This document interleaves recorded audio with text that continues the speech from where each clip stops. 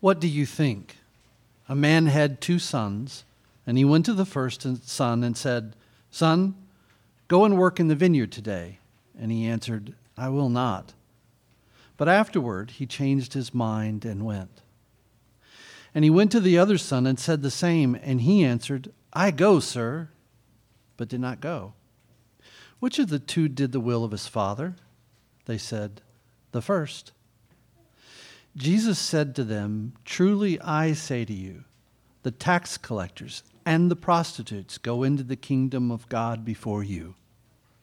For John came to you in the way of righteousness, and you did not believe him. But the tax collectors and the prostitutes believed him. And even when you saw it, you did not afterward change your minds and believe him." The word of the Lord.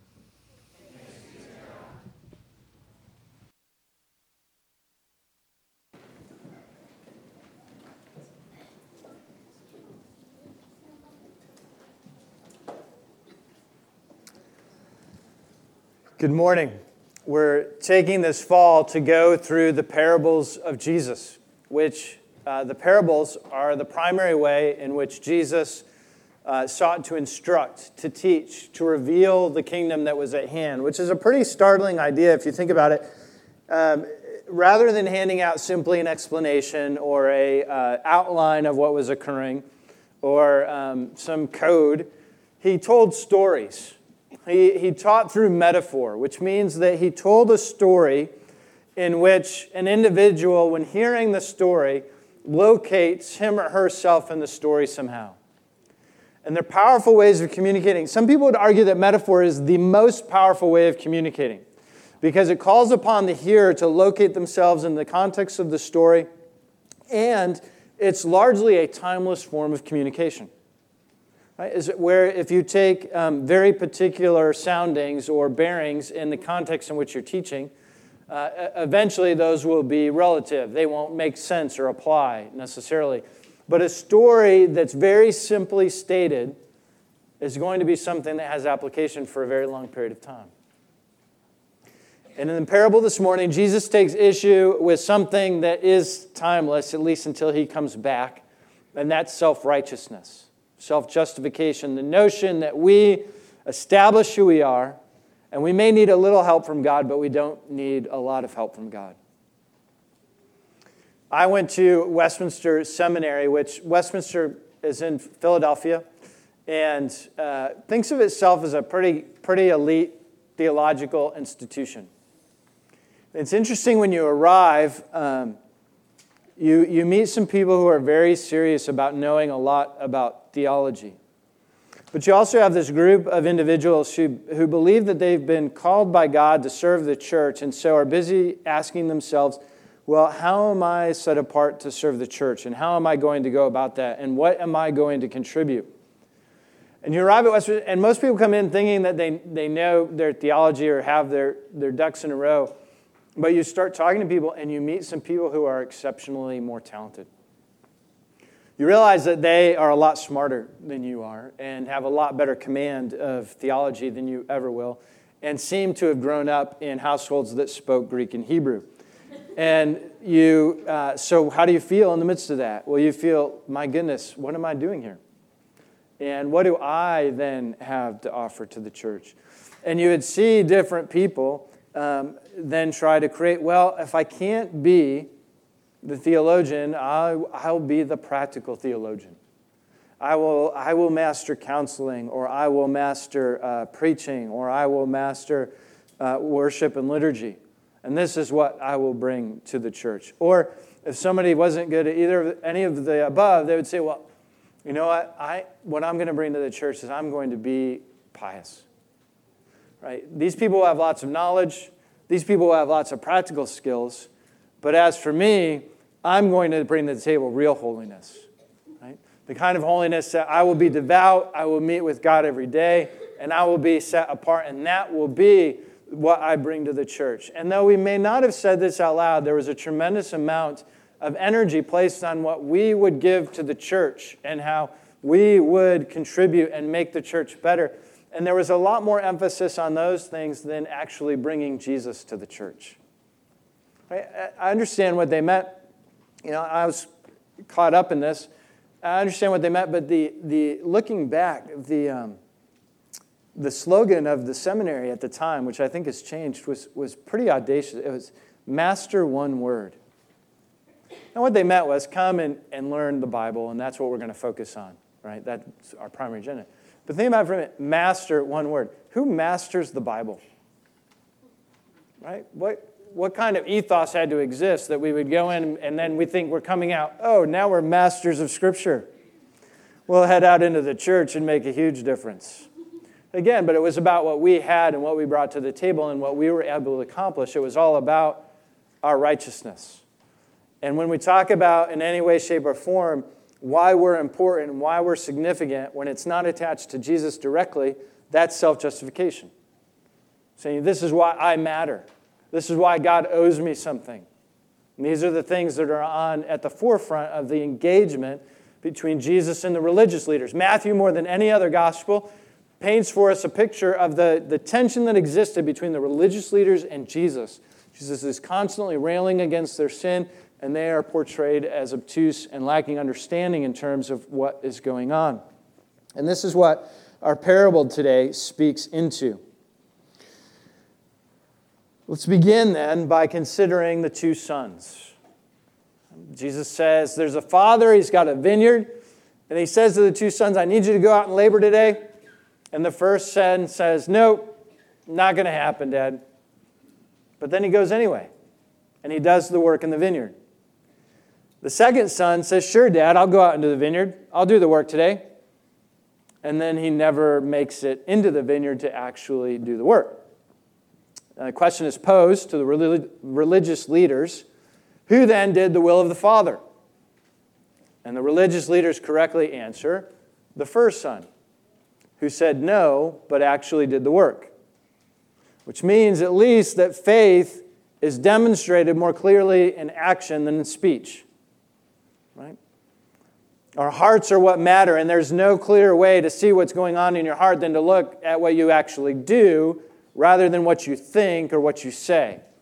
Your actions reveal really your true commitments rather than what we say. And we know this.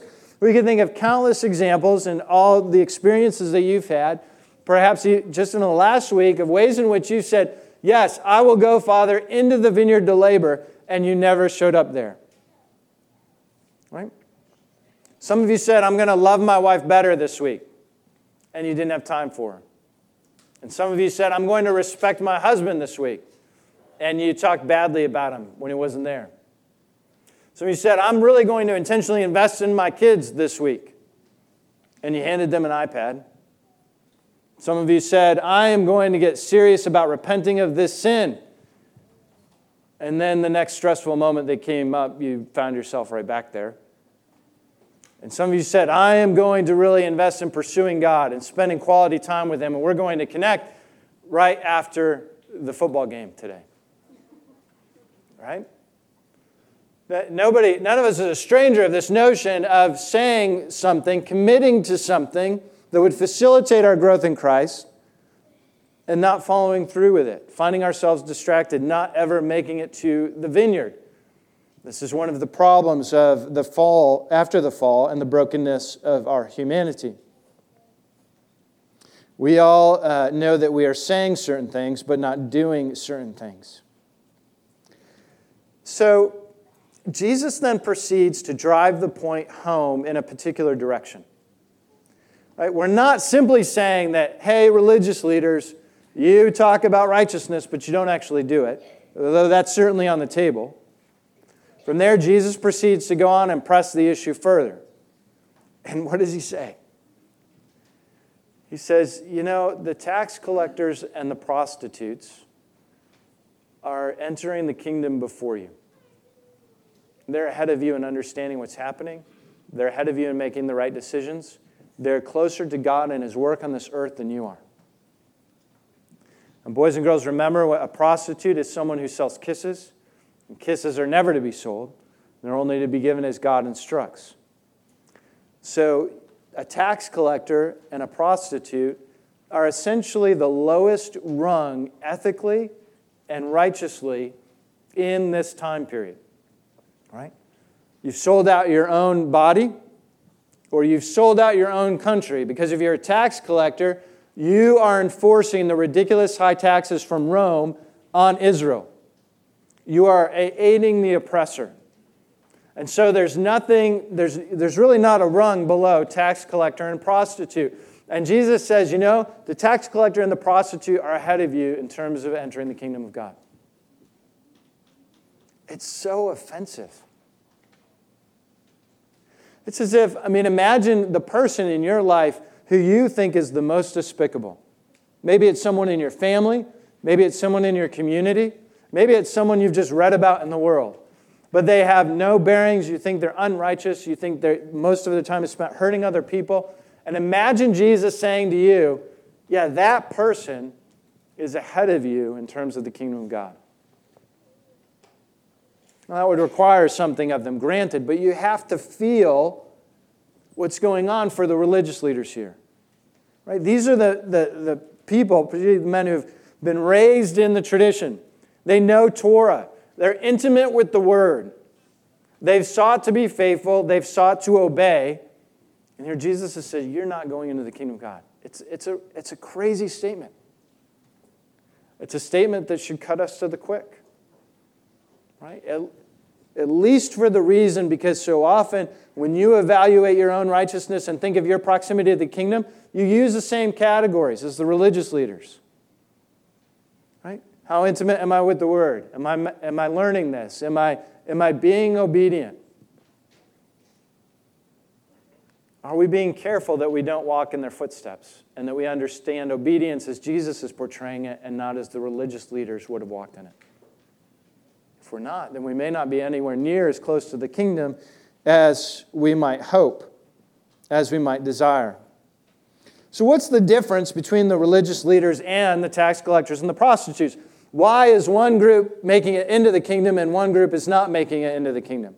What's the line between the two? Well, Jesus says the line between the two is because the tax collectors and the prostitutes have believed John the Baptist's message, who's now dead. Right? We're going back sometime in the story of the gospel.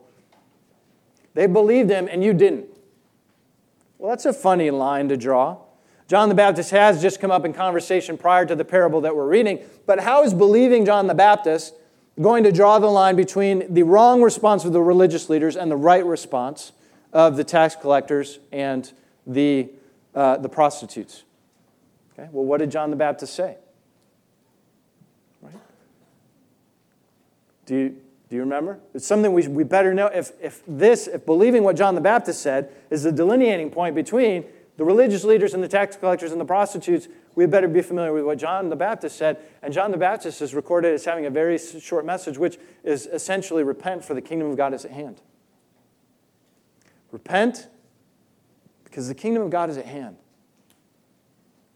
Now, why would the tax collectors and prostitutes believe that message, and why would the religious leaders fail to believe that message?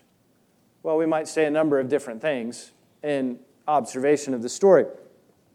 The religious leaders, we know, they actually loved their many clothes. They would wear fancy robes with fancy tassels that designated their authority and their religious prowess. And these things they loved. And do you remember how John the Baptist came onto the scene? He was wearing camel's hair, which was kind of a peasant uniform, and he was eating locusts and honey. In other words, he has existed in poverty, and this is how he comes on the scene. And the religious leaders who love their money, as the Gospels tells us, and they love their dress, hear from a man who obviously doesn't care for any of that. You should repent. Well, that might have been one of the reasons that it was hard to hear John the Baptist. Another reason for the religious leaders certainly was that they liked their power. Right? They liked having authority and commanding the people. John the Baptist comes on the scene from the wilderness. He doesn't even live in the circles of power. He's completely on the fringes of power and comes in speaking from the outside. And the religious leaders say, who is this guy? He's not been to our schools. He doesn't know what we know. He kind of acts like a prophet, but where does he get his authority? That was the question immediately preceding the parable. The religious leaders value power and authority in a different way. John the Baptist urges repentance, but the religious leaders presumably had nothing to repent of. They don't understand his message when it comes on the scene. We're doing quite well. We're very obedient. Yes, we understand that people in the country need to repent. That's not us. And not needing to repent, then they didn't really need kingdom because everything was under their control.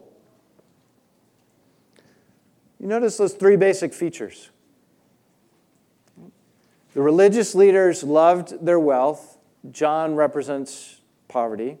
The religious leaders loved control. John represents a lack of control. And the religious leaders didn't think they had anything to repent of when John is advocating repentance for everyone. These are the things that are preventing the religious leaders from believing John the Baptist's message and therefore from actually experiencing the kingdom. They are the same things that inhibit us from experiencing the kingdom. When we see the kingdom at work and we hear even the message of John the Baptist, which will be the message through the death and resurrection of Jesus Christ, which is the kingdom is still at hand and the call is still to repent. We say, yes, but the pictures of poverty and being outside circles of power and recognizing my own sinfulness and my need, those are things that I don't really want to do. And so I take a step back and I keep that call of the kingdom and repentance at arm's length, just like the religious leaders. Molly and I were having a conversation yesterday. Molly is my 12-year-old, and I asked her if I could share a little bit of this story. She had a piano recital yesterday morning, and it didn't go very well.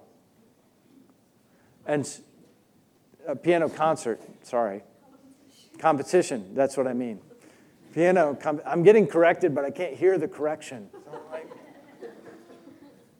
Piano competition yesterday, and she didn't play as well as she would have liked, and she was very sad. And there were tears after the piano competition. We started to talk, and she said, well, it's the one thing with piano, and Molly is good at most things, but she said, I do some things I'm not as good. Maybe I'm not a very good athlete, and maybe in some areas I struggle. But piano was the one place where I've never gotten a low mark. I've never done less than excellent in piano. And you could hear that there was, this was a piece of her forming identity. And I said essentially, well, I'm in one sense, I'm glad you worked hard, and I'm sorry that you're disappointed, but I'm really glad you failed. And I told her that I pray regularly for all of my children that they would fail at something and would know failure. And the reason that I pray this for them and explained to her was that if you are good at most things, you never really get to understand or be intimate with need. And if you're not intimate with need and an inability to meet the needs that you have in and of yourself, then you tend to think that you can handle life and that you're competent, and your identity will be placed in the strengths as they are demonstrated in those various aspects of life. And so whether you think of a seminarian who says, I am strong and my significance exists in my ability to counsel others, or my ability to master a certain aspect of theology, or it's a young child growing up and says, my identity is really in my ability to play the piano or my ability to dance. Anytime we start locating our identity somewhere other than Jesus Christ, we are playing the religious leader. We have simply substituted their framework of righteousness for something that we believe will give us meaning and identity and rescue us in this life. I had one friend in seminary. His name was Wib, and Wib was a funny character. Well, I had more than one friend in seminary, but one friend in particular, his name was Wib, and he's hard to describe. He was he would proudly wear the badge redneck, and it was and that's almost an understatement. He came from the hills of Tennessee, and showed up at seminary. And what made Wib unique was he couldn't care less about everything all the other seminarians were devouring each other over. And all the other seminarians are, I'm going to be better at you than this so that I'm significant and have identity. Wib didn't care because Wib came from a life that had been messed up in a number of ways. He had tried all kinds of endeavors. He had lived as a pagan, spent his years, college and post-college, arguing Christians out of their faith. And on a lark, to make fun of a family, went to a Billy Graham crusade where he was converted. He says, I found myself down on the floor, and I still to this day cannot tell you how or why I ended up down on the floor. And a couple months later, he decided to go to seminary. And so he was there, and he's like, I'm just trying to figure out who God is and what the Bible is. And I think Wib would say something like, you all make me not want to be a Christian going to school with you, but I'm still pursuing my faith despite y'all, right? But what was Wib's advantage? Right? Not that you wish this necessarily upon someone, but Wib had been through life in a way where he had learned a hard way not to be able to rely on any strengths intrinsic of himself. He didn't have an image he was trying to maintain. He wasn't reliant upon a system of self-righteousness. He knew he was broken and messed up. And he had come to believe that there was hope in Jesus Christ. And so he believed that he really needed Jesus. And he was at seminary to find Jesus and not to find a career or power or authority. And that made him delightfully refreshing, but it also made him understand a great deal more about the gospel than the rest of us, who knew a lot more about theology, but we didn't know as much about the gospel as he did. Because he knew that he was wholly reliant and desperately needed Jesus to meet him. That way he understood the kingdom and wasn't holding it as arm's length like the religious leaders were. And that's the notion. You see, that's the notion of why the tax collectors and the prostitutes, Jesus comes on the scene and John the Baptist precedes him and says, repent for the kingdom of God is at hand. And the tax collectors and the prostitutes say, okay. Yeah, because what I'm doing right now isn't working. My life is pretty broken. And if the kingdom of God is going to be unveiled, I recognize, and if my life's going to be changed, I need something from the outside upon which I'm ready to rely and not to take confidence on myself. As where the religious leaders say, repent of what? I'm waiting faithfully. I don't need anything big from God. I need God to come and fix everything else around me that's broken. And so they neither can receive what God is offering, nor can they be loved by God, because they are so confident in and of themselves. They can't fall down at the cross, and so they can't understand the gospel. This is exactly what's happening with Nicodemus. If we were to turn to John, and Nicodemus comes in the night because he's too embarrassed and it's too dangerous. The religious leaders wouldn't understand, but Nicodemus says, listen, we can't figure you out. You're doing things that only a person who is blessed by God could be doing. And so Jesus says, you're a teacher of Israel and you can't understand what's going on? You have to be born again. And Nicodemus has no idea what that means. If Jesus said to a tax collector and prostitute, say, you have to be born again, they'd say, yeah, we do. We desperately need to be born again. Our life hasn't gone anywhere. And if God's going to do anything, then goodness, let him show up and let me be born again. That's the difference between the self-righteous and those who rely upon Christ's righteousness in being born again. One of the saddest parts, though, to realize in all of this is that for the religious leaders, they're deprived of the joy of the kingdom. Right? Those who have spent their whole life waiting for the kingdom, and as the kingdom is unveiled, there's beauty and there's joy, but the religious leaders don't have access to it.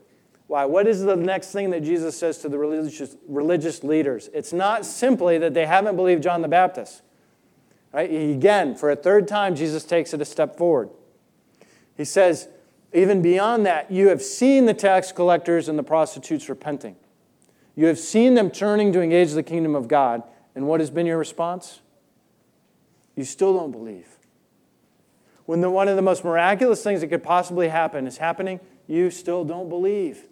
The joy of their repentance, the joy of them coming and turning around, which is the thing you always wanted from the beginning, was for all of Israel to be faithful, not just you, is happening, and you can't celebrate it because you feel like somebody's gotten in line in front of you.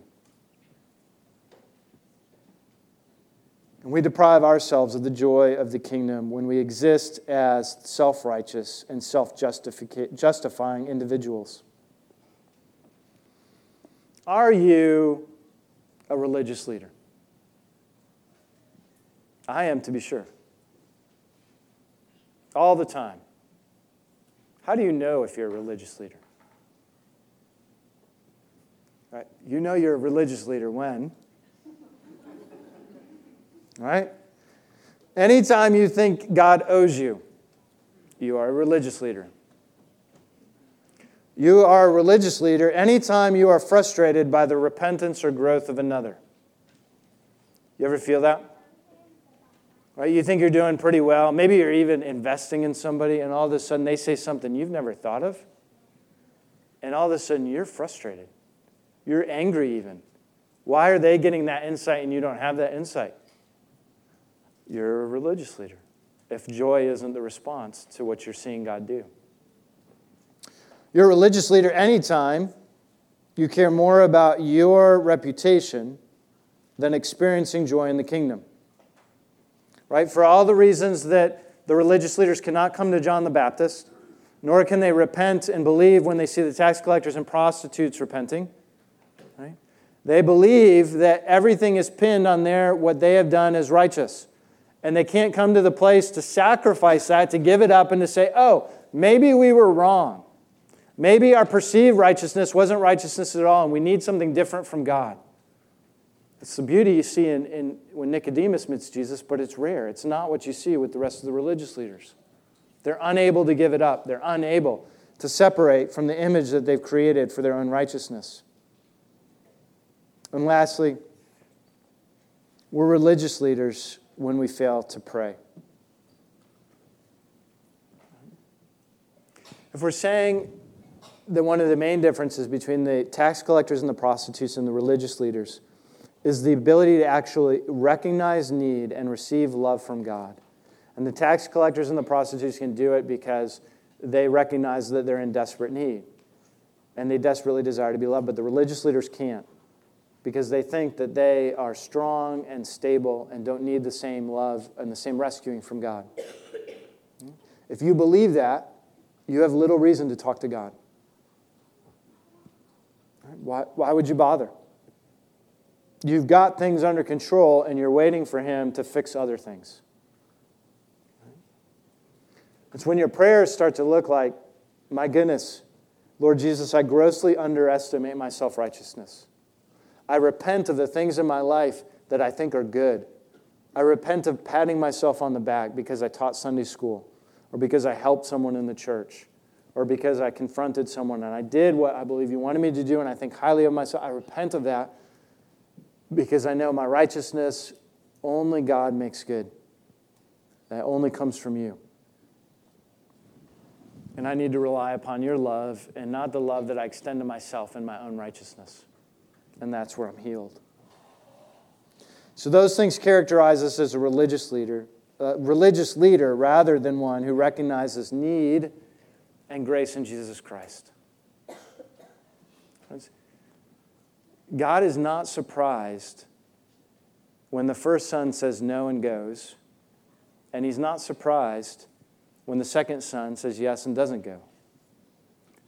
God is not surprised by your sin, and He's not surprised by your need. Would you please stop pretending to be? Let's pray. Jesus, we repent before you, seeking your forgiveness, for we have sought so often to establish our importance and our identity and our righteousness in the things that we do and the things that we say or we know, rather than in Jesus. And so we fall this morning at the cross, and we thank you that you have looked down upon us, rebellious and evil and wicked, and in grace you have loved us and you have gathered us to yourself. And you have enabled us to be born again. Let us not return to that old age or to the old self that finds its life in the broken paradigms of this world, but instead finds its life in you. Lord, help us to drink deeply of what you offer and realize that it is the only place from which life comes. We ask for your grace in this in Christ's name. Amen. Offer up your hearts and